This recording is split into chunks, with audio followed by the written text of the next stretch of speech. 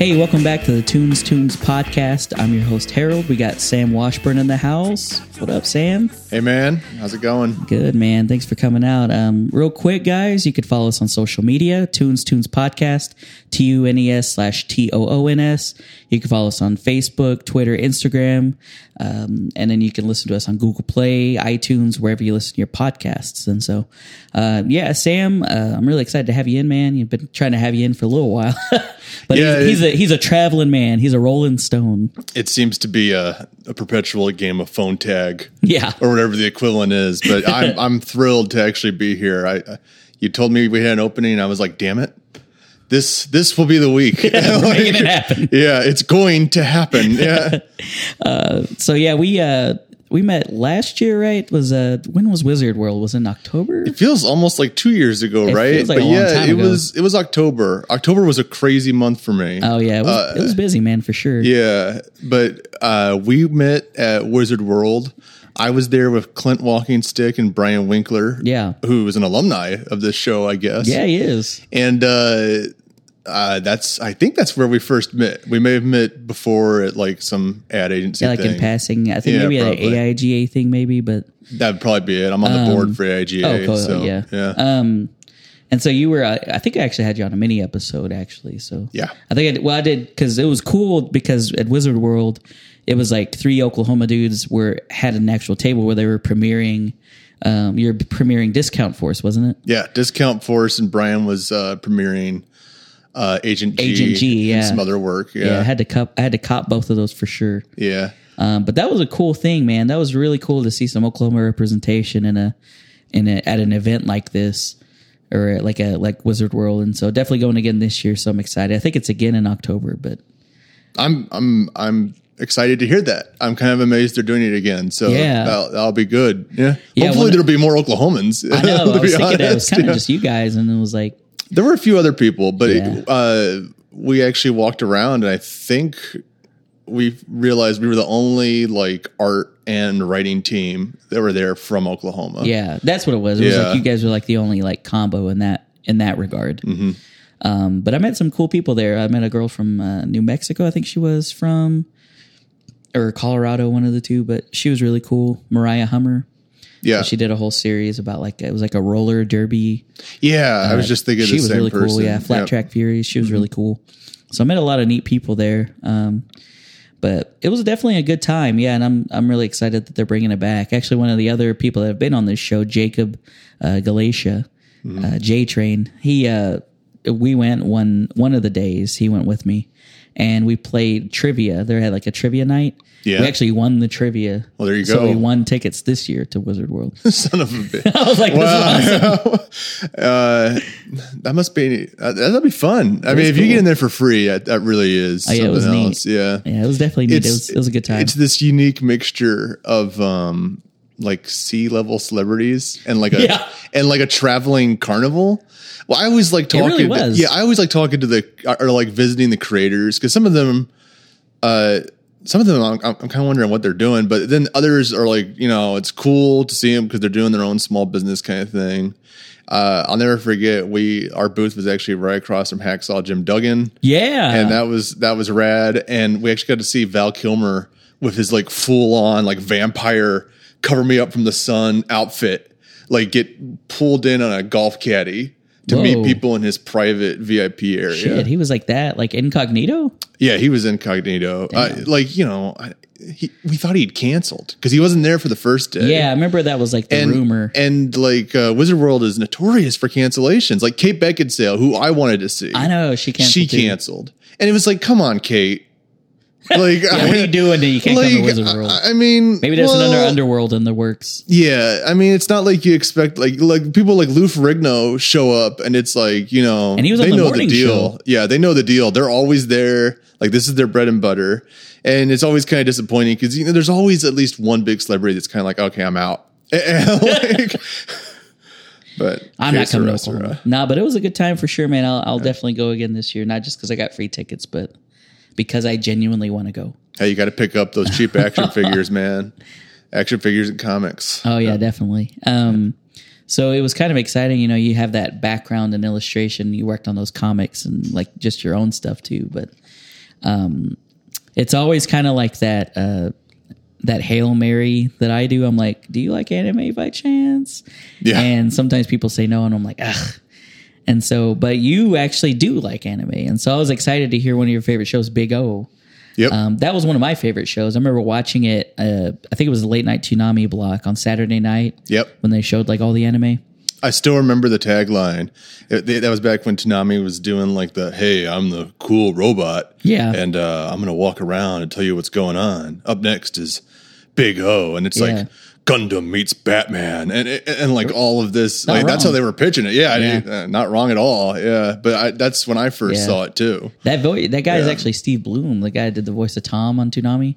Yeah. That's Steve Bloom. He did the voice of Spike on Cowboy Bebop. Really? Yeah. Wow. Okay. It's the same guy. And so he does a lot of voice acting, but I remember always thinking like, that guy sounds like Spike from Cowboy Bebop. It's like their own little subset of celebrities, the people who do the voices for anime. Yeah. Because you see them on like on the circuit. Yeah. Well, especially if they're like a lot of the same companies like Funimation. Mm-hmm. I've been watching a couple shows and I'll hear like, I'll know it's a Funimation because like I hear all the same guys I've heard on like Dragon Ball Z or something. Yeah. I'm like, oh, that's after Piccolo. they changed the voices on DBZ. Well, that's Piccolo for sure. Mm-hmm. And so it's just like, it's funny to watch shows like that and like pick those voices out. Yeah. But yeah, that was definitely one of the shows. It was just so like the style of it was so different than what was out. You know what I mean? Because it really was like Batman the animated series, freaking iconic. But it was definitely that style, like very film noir, you know. I don't know if maybe it had like the same kind of illustration because I listened to Caleb Masters and Josh Unruh. They do a Batman the Animated Series podcast. Mm-hmm. And on like, I think it was on the first episode, they were talking about how Batman the Animated Series was drawn on black paper. Yeah, the backgrounds were. And so it's like, that's why it's so dark. Yep. And I always wonder, I wonder if they did that with Big O, because like even in the daytime, like in Batman the Animated Series, it was always still really dark. Mm-hmm. And so almost like lots that. Of tans. Yeah, almost like that. Oranges, like a twilight, like that time of day is like happens to be all the scenes or something, but it's usually really dark in the show. And so it's kind of that testament to like that film noir style. But is that kind of what drew you into that show, Big O? Like just kind of like the style of it and like how it was different, or what was like your intro to the show? Well, Big O's got an interesting history because like it debuted in Japan in 1999, and we didn't actually get it till early 2000. And I've got some research on it here. But yeah, we didn't get it till like 2001. So like right before 9/11 and all that, you know, world changing stuff. It was sort of like the heyday. I would have been like 13 or 14 at the time when I first heard about it. Yeah. I'm kind of a baby when it comes to like all my peers, but like, I would have been like just entering, like just leaving middle school, entering high school when it was coming out. So I was a real like nerd. So like, you know, superhero comics, The Simpsons, all that kind of stuff. So I would have watched Batman the Animated Series and stuff like that at the time. And it was right when anime was really blowing up. Like we were talking about Toonami and stuff, right? So I'd watched, you know, like everyone else, I kind of like would come over to school and it would either be like Sailor Moon or DBZ. So those were the first two ones I saw. Yeah. It was always Sailor Moon followed by DBZ. That was like the two. It was like the 1-2 combo right when you got home. Yeah. Until your friends were like, Sailor Moon's for girls. And you're like, oh no. Like, you could be a social pariah for watching a show. Yeah. Well, to me, it was all Power Rangers, right? Because it was all the same thing. Monster of the Week. Yeah, Monster of the Week. It's like Japan, like make a monster, have some teenager fight it, and let's go to town. Yeah. So, I mean, I was like, you know, I think I told you when we were talking about doing this podcast, I was huge into like Godzilla and crap. Yeah. So when I saw these previews for like this giant, neat Art Deco looking robot, like just punching things. And then they mentioned Batman. I'm like, oh, I'm there. Because this was at the nadir of Batman. So like the only Batman we had to hang our hats on. This was before Batman Begins. It was after like the train wreck of Batman and Robin. the only Batman we had really was the animated Batman. So I was like, well, that series is over. So I'll check out this series and see what it's like. And what was neat about it was the artwork was really like, instead, like most animes, you kind of look at it and it's basically they're pulled from a manga, right? So it's whatever that artist's manga was. That's where they pull the art style from. What was neat about the Big O was even though it came from a manga, they had like a ton, like it was almost like a blender of aesthetic inspirations. And one of them was Batman the Animated Series. So it was Batman, Godzilla, a little bit of James Bond, and then giant robo, like mech, and like Astro Gundam Boy, or- yeah. Lots of what's his name, Osamu Tezuka influence, like the godfather of manga and anime. So it was like you look at it and you think like Gundam, right? It's very sci-fi, and they don't put that much detail into like the human characters because they want to see the really articulated robots. Yeah, It always, what I liked about it as like a artist and like at the time, you know, a drawer, was a lot of effort was put into like the aesthetics of like the city, how all of the individual characters operate with each other. It was very sleek. I guess we should give some background to folks because it's not that well known in anime. no, it's really people don't. I feel like that's not one that people are like. That's one of my favorite ones, or I remember that. It only got 2 seasons. All right, I'll give you all the quick rundown. So the Big O is this story about a guy named Roger Smith. And that's Steve Bloom too. Are you kidding me? It's Steve Bloom. All right, so he just done everything. Okay. I meant to say that earlier. Like that's the same guy. All right, so Steve Bloom. What's that show where they used to like the guy would time hop through different bodies? Oh, like a Quantum Leap. Quantum Leap. Yeah. Okay, so it's an episode of Quantum Leap broken into like 24 parts. So it's this story about a character named Roger Smith, and he is basically our stand-in for Batman. He has this job title called Negotiator, and he operates out of a city called Paradigm City. And what's interesting about it is it's set in, there's a big mystery involved where some giant disaster struck the world 40 years before the show takes place. So our setting is this place called Paradigm City, and it is essentially a giant collection of domes. And outside of those domes is a wasteland. And because of some big disaster that happened 40 years ago, everyone lost their memory. Like that's the big hook of the series. Yeah, everyone has amnesia. Everyone has amnesia. Yeah. So it's either, I think it's like 30 or 40 years in the past that they got amnesia, but the big hook is everyone has amnesia. So that's like a big part of what drives sort of the action is trying to figure out, well, how do you operate like that? What's weird about it is Roger Smith is this negotiator. So his job is to basically negotiate hostage situations, investigate things. The same way as like, it's like a really cool James Bond version of like an insurance assessor. Yeah, I mean, right? essentially. Yeah. And he used to be on the police force. He used to be on the police force, Yeah. and that goes back into the Batman thing again because he sort of has a relationship with the captain. the captain of the police force. And he has his own butler. But instead of like putting on a suit like Batman, he summons a giant mech. And what's great about the show is they never explain, because Roger doesn't know how he knows how to pilot the mech. The butler doesn't know how he knows how to fix the mech, but somehow it all works. And there's a giant underground train system that transports the mech. And That's like one of the coolest parts. The animations with the transportation, like when he summons Big O. That's some of the coolest shit. Action. Like, it's crazy, he gets right? his Dick Tracy watch out. And like he summons this giant thing. It's not even called a mech. It's called a Megaduce. Yeah. Which I thought was the coolest thing. That shit is tight. Because they don't treat it quite like a robot. They treat it like a creature. Yeah. And so every episode basically involves Roger stumbling upon a mystery, or his, I guess for lack of a better term, ward, who's an android named Dorothy. Yeah. Who's introduced in the first episode, who's basically his sidekick / sort of romantic interest. Yeah. They never really develop goofy. it. Yeah. / kind of Blade Runner-ish. Yeah. It really is Blade Runner-ish. Yeah. Cause she's very like, she develops a personality throughout the series, but like, they're very coy with it. Mm-hmm. Like she's not there as like it's understated. Yeah. Yeah. She's not there as like a flashy manga girl you would think.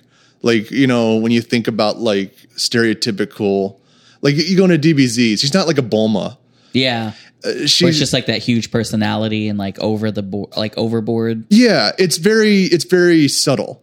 It's not overplayed like with most anime where like the women are very like, oh, and they're very emotional. Yeah.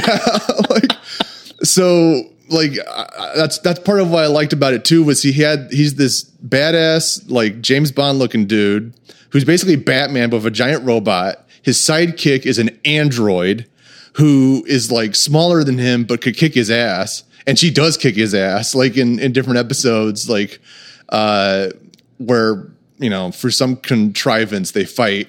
And she just like beats the crud out of him.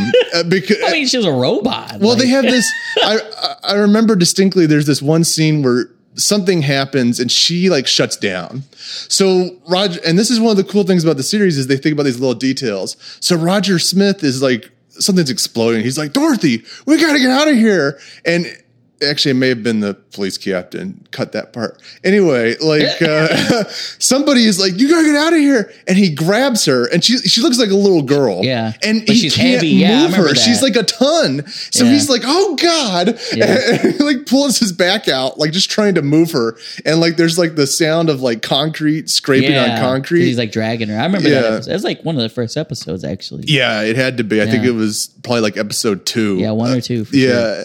But this is the longest like explanation of a series ever. So anyway, it's Batman with a giant robot, and it's only 2 seasons. The first season is the best because it's basically Monster of the Week. Yeah. And but it's good. There's good bits of like exposition though, I think. Yeah. Well, there's this overarching mystery. Yeah. And like the whole thing is like they drop little tidbits like the X-Files used to, of like, here's like a little bit more advancement in the plot. Here's a little bit more. Unfortunately, and we're only going to talk about season 1 tonight, folks, because that's where all the action is. Season 2 is where they try to give you all the answers. Yeah, they try to do too much. And it becomes really like, okay, I don't need to. It becomes a lot of like sitting around and talking heads. Yeah, it kind of ruins like.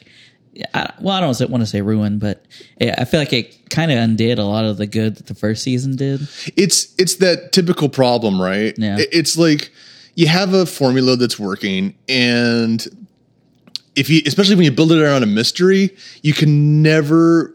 I've rarely seen people like solve the mystery and everyone's happy with it. Oh yeah, definitely. Like no one's ever happy with it. Look at Star Wars. I mean, I like the prequels, but like, you know, everyone's like, oh, they suck. And it's like, well, you wanted to see where Darth Vader came from, folks. That is so true. Why don't you just deal with it? Well, it's just people would have bitched either way. Yeah. They're like, well, we want that. And then they make that. And then we don't like it. Like, goddamn. The fanboy culture, right? Yeah. Like, I love how I've just dogged on them. And then I hate season 2 because it's all about like uncovering the mysteries. Well, the don't problem. Give me the answers. Yeah. The problem is.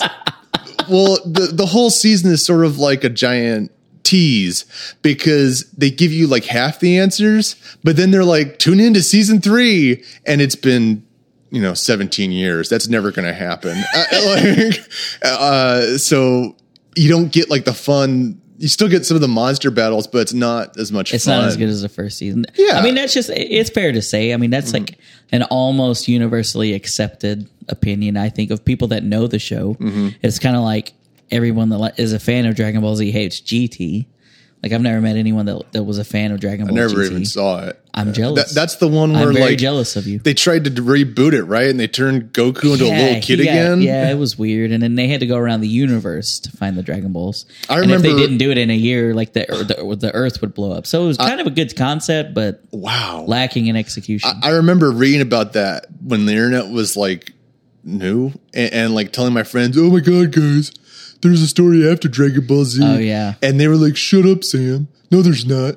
And I'm like, you don't understand. Like, Goku's hair is going to change color. Shut up. You don't know what you're talking about. It was great. I mean, some of those, like, I will, to its credit, I will give some, like, some of the character designs were pretty badass in GT. But other than that, I mean, I don't think there's any it's a real redeeming shame, quality. right? Because Yeah. it sounded like they were just trying to do like a best of, and it's like Trunks and young Goku. Yeah. And what, Pan was her Pan, name? Yeah, Goku's granddaughter. That's so weird to me because like Goku never gets old and his family gets old around him. Yeah. Like Bulma gets old and like all these Vegeta folks. has a mustache. Like, what the fuck? That's amazing. But I think, I mean, I think it's pretty, I don't know if it's official, but I think it's pretty accepted that GT is not canon. Oh, really? Yeah. I always wondered because I know they're redoing everything now. So Yeah, well, they kind of did a couple things with that. Like they did Kai, Dragon Ball Z Kai, which is just like basically a streamlined version. Oh, Like they cut out all the half hours of everybody they cut out grunting a lot of the filler. and powering up. Yeah. Like, and then they did Super, which is supposed to follow like more of like where the original left off, yeah. and that's where they are now. But Oh, man. I don't know. God, it sounds like Star Trek. I'm kind of like I'm almost like a Gen 1er when I like on a lot of the things that I like. Yeah. Like Pokemon's big for me, but like I really don't fuck with anything like past Gen 2. Like I do like the Gen 2 stuff, Yeah.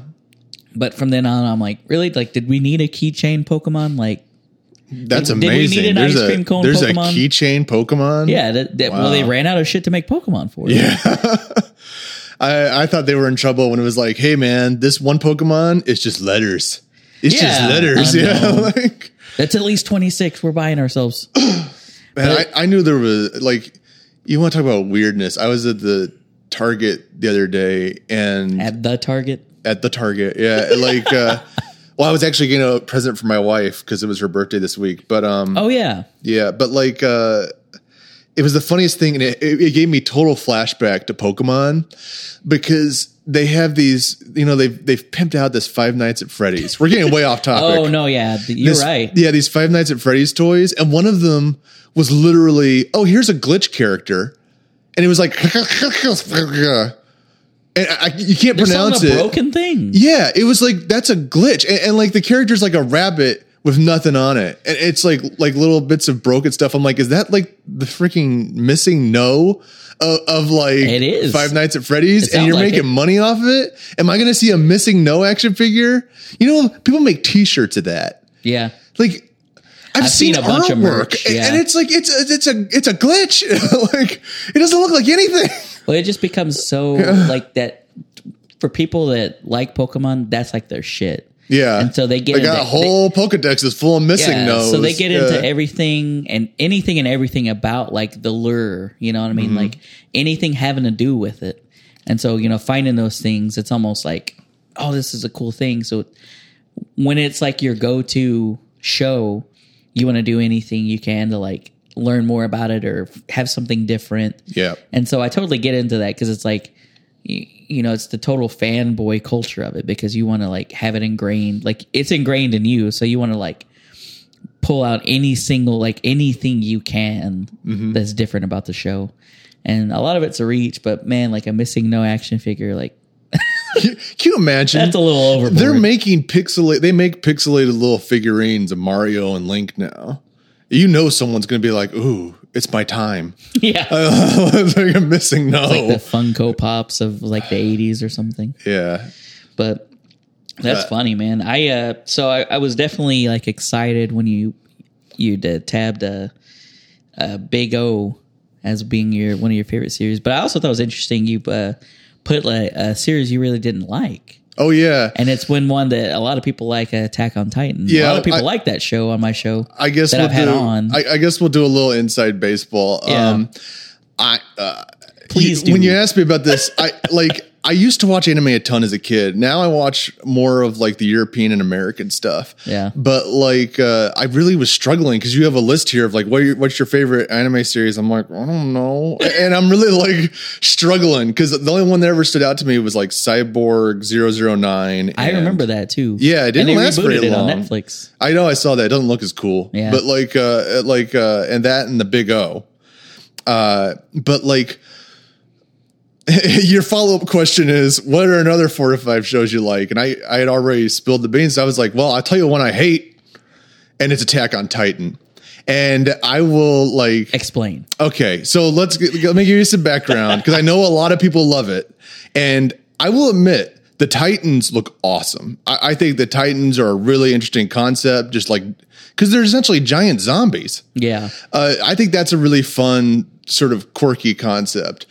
What I don't like about it was I was first really introduced to it in a illustration class. I'm finishing up my master's degree, and part of that involved going into some undergraduate classes and sort of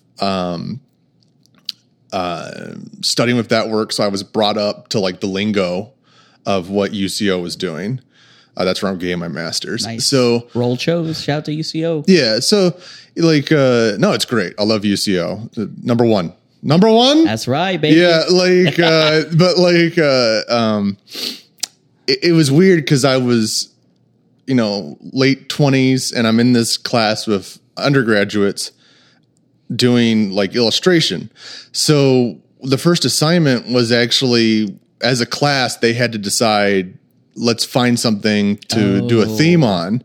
And somebody says, we should do Attack on Titan. And I'm like, what the hell is Attack on Titan? And I'm like, and they're like, we gotta watch it. We gotta watch Attack on Titan. Oh man, it's so great. And I'm like, what is going on? Like, and we watch it and it's like a bunch of German kids.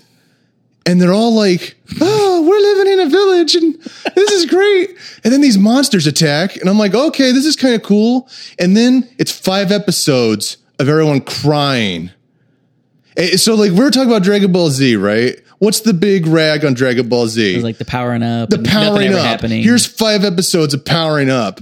Well, I will take like Goku and Piccolo squatting like like for like an hour before I will watch these like I don't even I was so like turned off by it because it was like the main character literally every episode he starts crying. He remembers his mom dying.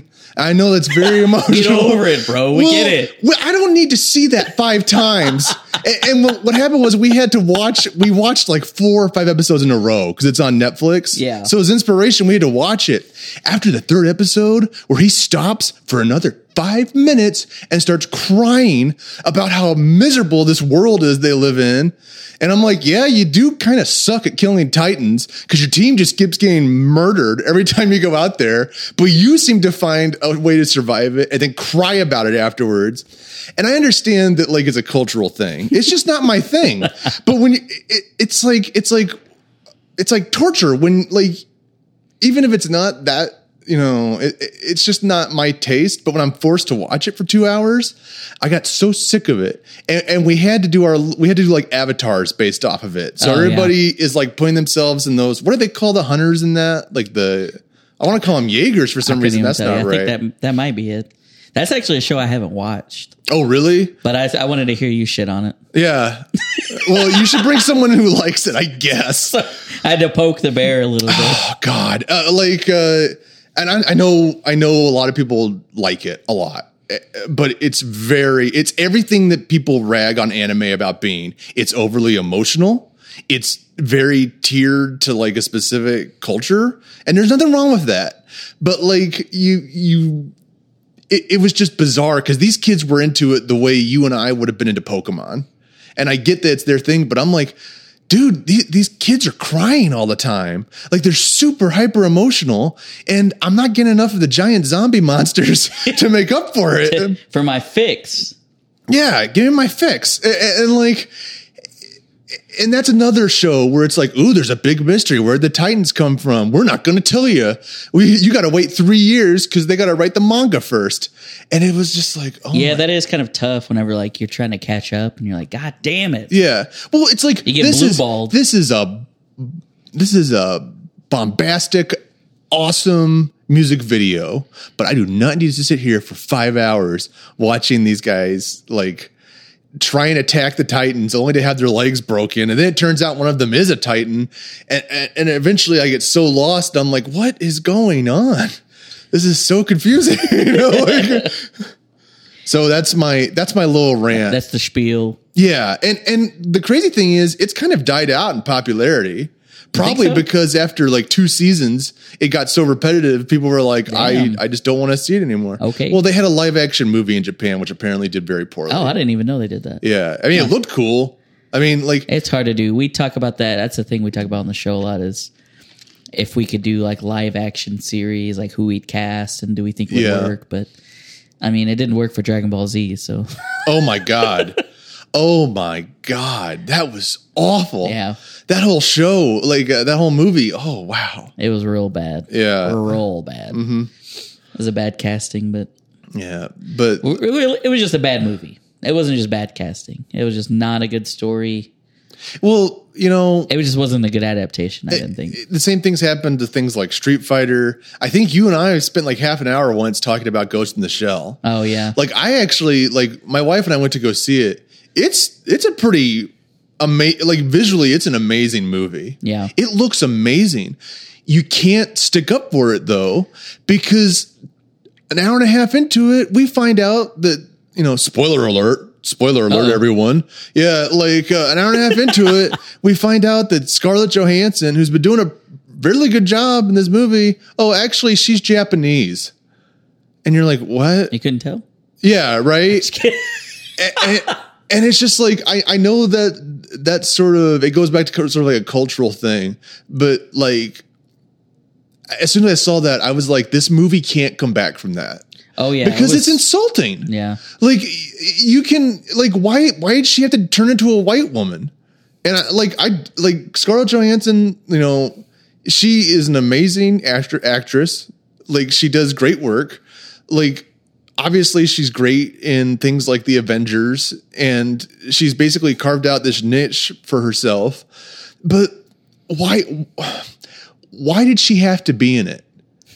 Like, I don't know. I know, I don't like, have I the know they're answer, trying to Sam. sell tickets, but like people are going to get so angry when they find out she's actually a Japanese girl who they turned into a white girl. They literally whitewashed her. Yeah, they literally whitewash. And as soon as you see that, it doesn't matter how good the rest of the movie is. And it's got some amazing moments in it. Like when the police chief takes out like 5 assassins and he says that amazing line, which is like, don't send, I'm going to get it wrong, but I think it's don't send rabbits to hunt a fox, I think is the line. But, you know, there's great moments in that movie and it's like Blade Runner, like, you know, as far as visuals and stuff go, but you can't get past that one problem. It was the point of no return. It really is. And like, you're just sitting there like, you know, what are we even doing? Like, did they just think it wouldn't sell? I'm sure that's why. They were like, we need a marquee name on it. I mean, yeah, that's probably exactly what it was. They probably didn't even think of it outside of that. Yeah. They were thinking of just dollars and cents. Like, we need a blockbuster name to stick on this. Yeah. We know it's going to have universal appeal for people that were a fan of the series, but I think the way that they tied it in was probably not the best No. because it just don't even address it. Yeah. I mean, it's already bad enough. Like, we can see that she's a white woman. Mm-hmm.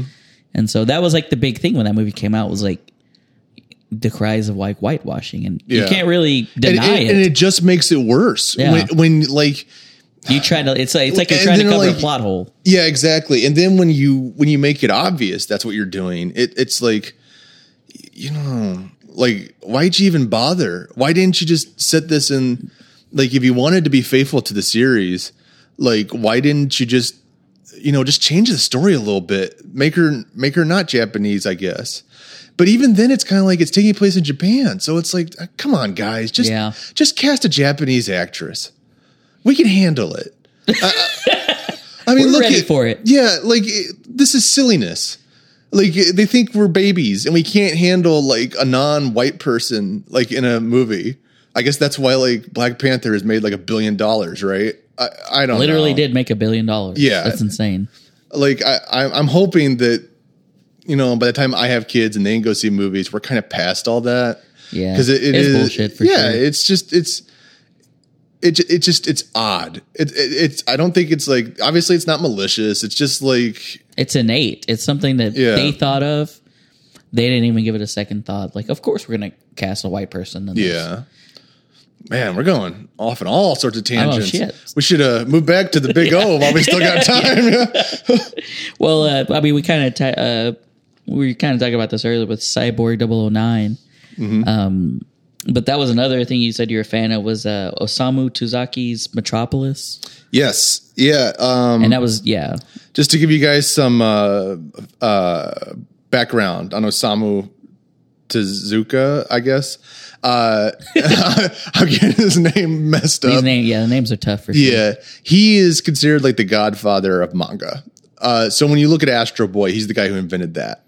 And that goes back to like the 40s and stuff.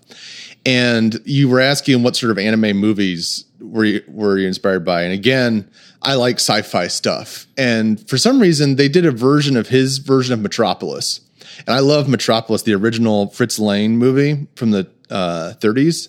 It's amazing. If you guys haven't seen it, silent film. It's all about like robots and revolution and all this kind of stuff.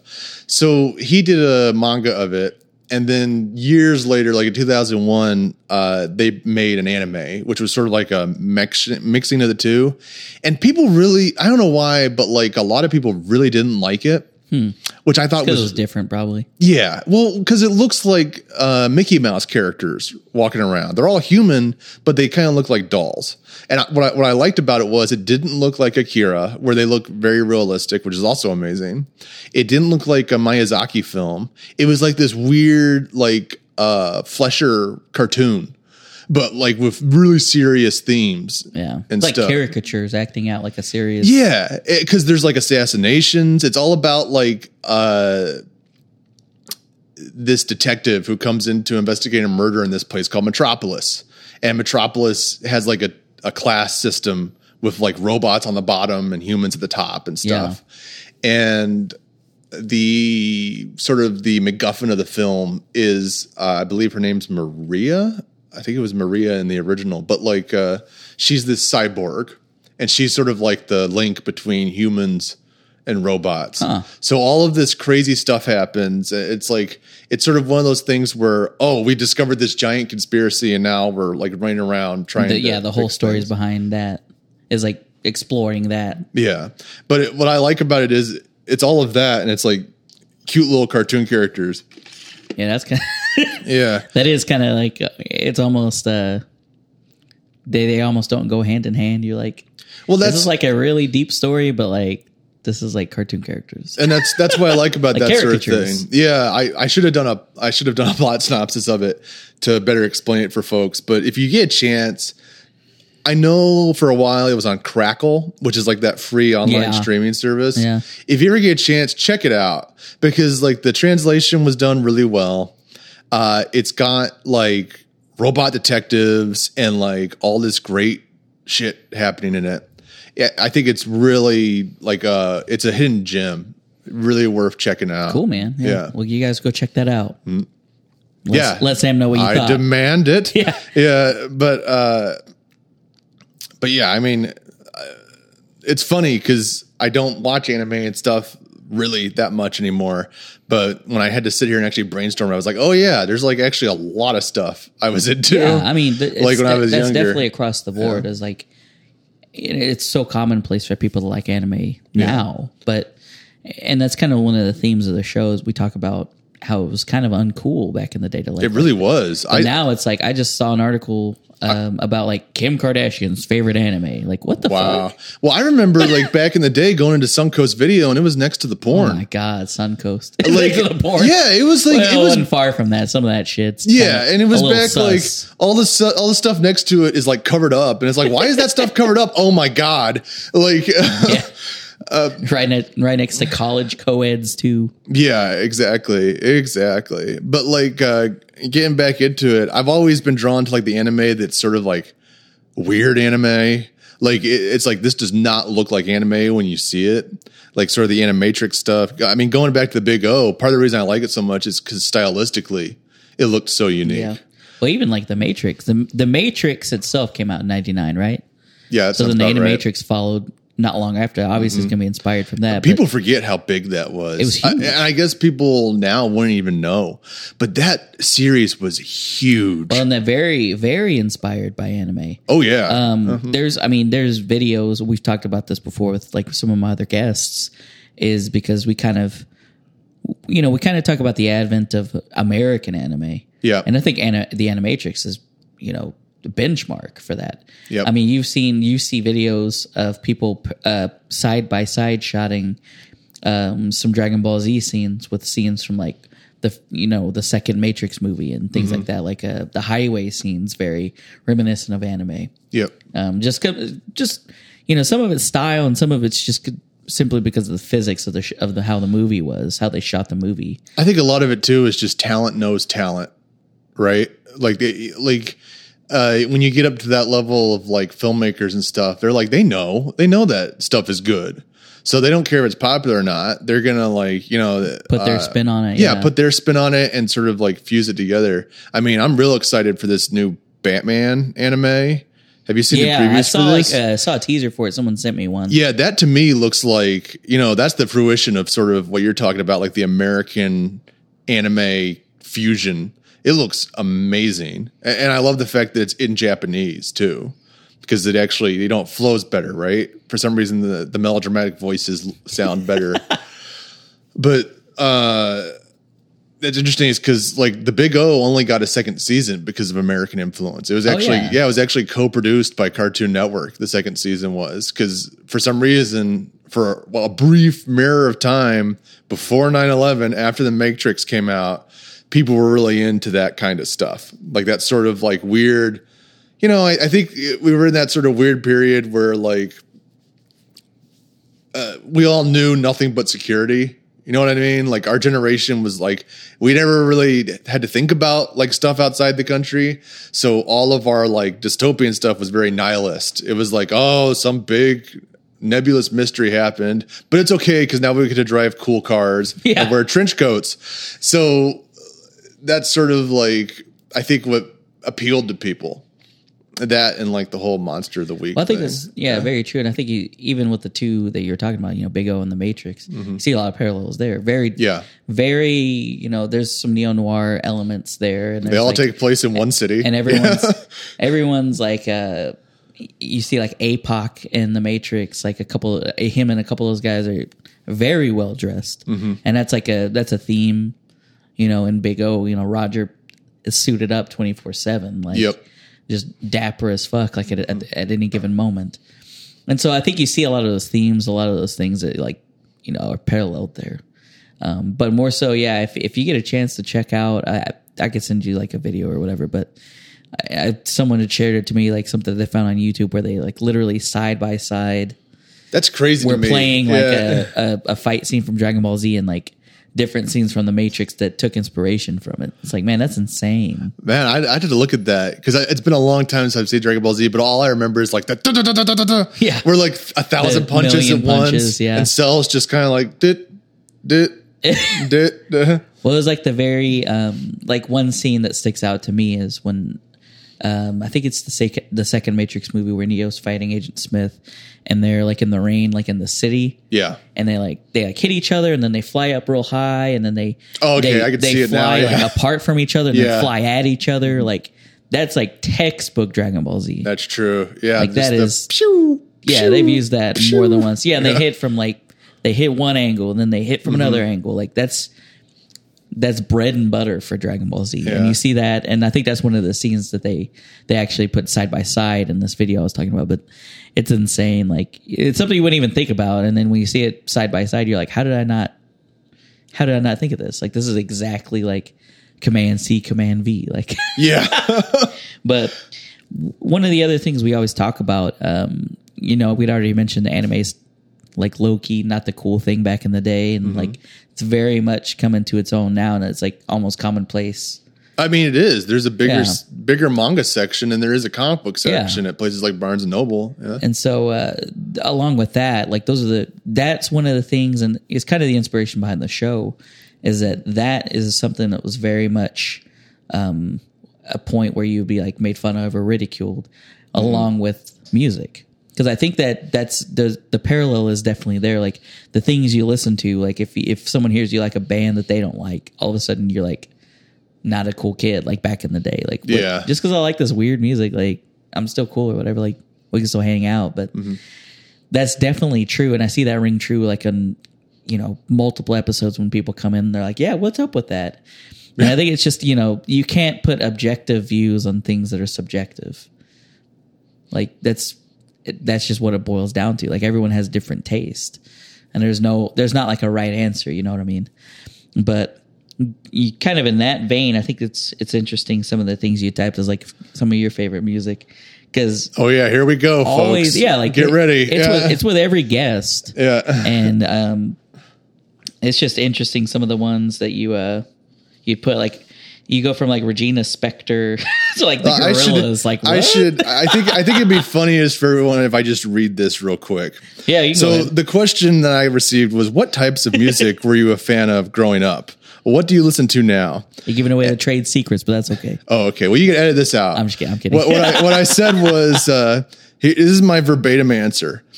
My parents always listened to Billy Joel and Elton John and Chicago. And I was a dull child, so I wasn't exposed to real music till college. And after that, it's all over the place. Looking at an old college mix, and this is all from one mix on my iPod. Wow.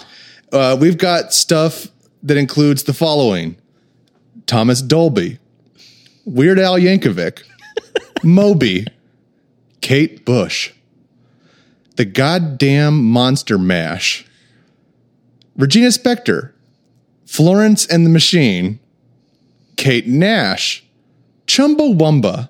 We all love Chumbawamba. Chumbawamba. We all love that one song. Yeah. I actually found some others. Chumbawamba, Edward Sharpe and the Magnetic Zeros, the Gorillaz, the Killers, because I went to college in the early 2000s. Yeah. Actually, mid 2000s, I guess. But Feist, Tegan and Sarah, which really surprised me. Hey, man, you like that acoustic singer song? Yeah, when they did the song for the Lego Movie, I was like, "What?" Mumford and Sons, Beirut, and of course, Modest Mouse. And when you see that, that's all on one. Like I would jog to all of that music at once. I didn't even put the really weird ones. Like there were a few that were just really strange. Like nowadays I'll listen to music from Bob's Burgers. Oh yeah. And stuff like that. Just weird, quirky tunes. Because when I grew up, it was seriously all we listened to, because my parents didn't go to movies unless they were Disney for the kids, and they didn't really like go to any concerts except for Billy Joel and Elton John. So maybe I'd hear the Beatles every once in a while. Well, I fan of the pianists, I guess. Yeah, I was about to say, I still listen to Billy Joel. Not so much Elton John anymore, but yeah, it's fascinating stuff. Well, even like this list, it's all different shit, but I think it is like, this is a very good, like, it's like a microcosm of the early 2000s, right? Yeah, it really is. I was looking at it again, and it was kind of like, Sam, you should have just said Gorillaz, the Killers, like. Yeah. I should have just said, I like house music. Modest Mouse. Yeah, pop music, yeah. But those are the things, tried and true are the two things that stick with you most, I think. Yep. Music, I still listen to stuff from whenever I was a kid. You hear a song and it takes you back to a time. Mm-hmm. You're like, I remember, like, whenever I hear, like, my mom was a huge fan of, like, Phil Collins, like Genesis and shit like that. And so if I hear like a song like that, I'm like, oh yeah, I remember mom like getting us up and like we're cleaning on like a Saturday morning. Yeah. And I'm, it's like Genesis, some Genesis tunes or something. Superman, where are you now? That stuff. Yeah. And so it's just more than anything, almost, I think that's something that's so tied to memory. I think it's why it sticks with us. Mm-hmm. And so, yeah, it's just, but yeah, you definitely had a crazy mix. It's hilarious. It was all on one mix. We found a friend of mine I used to work with. She found her old iPod. Shout out to Alex, but she found her old iPod one time, and I had I kept an iPod at my desk, like an iPod Classic, and she had like a mini. Like, I don't remember what generation iPod, but she was like, "Yeah, I found it, but it's Isn't dead." it weird? They have like 20 years worth of iPods really now. Yeah. But I was like, "Oh, I have a charger at my desk," and she's like, man. "What?" And so we charged it, and it was just like the worst music. Yeah. Like, she was so embarrassed. She was like, "Dang it!" A lot of NSYNC. It was a lot of like she had like Nickelback. And I think she had like Buck Cherry on there. See, that's me. And everything like, chopped and screwed too. She's from Texas, so everything chopped and screwed. I was looking at my old iPod list for this, and I saw Linkin Park on there, and I was like, "Oh no!" Rest in peace. Yeah, it's a shame because I want to have a joke about it. And it is a shame what happened recently, but like, I thought it was so funny because I listened to it again. It's just like a whole song about a dude who's angry at his dad. And I'm just like, oh man, like, okay, I'm glad you were able to turn this into a song, but whoa. Yeah. Well, I guess in the end, it doesn't even matter. Oh, Jesus. Wow. I think I used that joke in another podcast where Linkin Park came up, and God, it didn't get hardly any reaction. I was just like, oh, they didn't get it? I thought they were pretty solid. You're sitting there for like 5 minutes. Huh? I think everyone's just reverent of the dead, and I'm just a piece of shit human being. So at my core, you know. Yeah. But man, it's really cool too to see you work with going back to what we were talking about earlier. To see you work with like a lot of the local guys. You think that's like one of the main things about the city, like the culture? Do you think it's just so inclusive and so like cooperative that makes you stick around in the city? Yeah, I was I was happily surprised. I actually moved to Oklahoma because I met my wife in St. Louis, where I was living at the time. I graduated from school in 2009. So, a graphic designer, illustrator, the economy was in the toilet. So what I did was I basically worked retail for a few years until I was able to make by on freelance. So I stuck around at the place I graduated, which was St. Louis. My wife ended up going to law school there, and we actually met through online dating. Oh, cool. And one thing led to another. We decided to get married, and she's like, we got to move back to my home state, Oklahoma, because I could probably get work better there than I can here. And we talked about it for a while, and I had made a promise to myself when I went to college, because I actually went to high school in Texas. And that was back when, that was back when George Bush was president and all that stuff was going on. I despised it. I shouldn't say that. I had some good friends at Texas, but like the culture was just not great. Not great for creatives, not great for you just couldn't really express. Yeah. I'm a progressive, so you couldn't really express that without there being a hammer coming down on you. So I really was not comfortable with coming back to the South, because I think we all know, we all live here. So we all kind of know what I'm saying when I say that. But I was really surprised when we moved back down here. I kid my wife that she was the only thing that could have gotten me to move further south than St. Louis. But when we got to Oklahoma City, I was really surprised at just how many creative folks were here, how many folks who shared my values actually lived here. It's kind of like an oasis. This and Tulsa are like an oasis in the middle of just like a big desert of confusion. So that part's been nice. And then, it's been a lot more. It's the good parts of the South, which is like the hospitality, the food, the price of living. The cost of living is really nice. But when you're in Oklahoma City or in Tulsa, you also get like the benefit of you're working with people who, culturally are similar. Yeah, share the same values. Yeah, they share the same values, or they just, they're not in your face about it. Because I grew up in church, youth group, Southern sort of set up, and it was just always in your face all the time. And it was like, okay, I get it. God, leave me alone. So it was really nice, discovering it wasn't like that in Oklahoma City. So some of my prejudices and predispositions were wrong.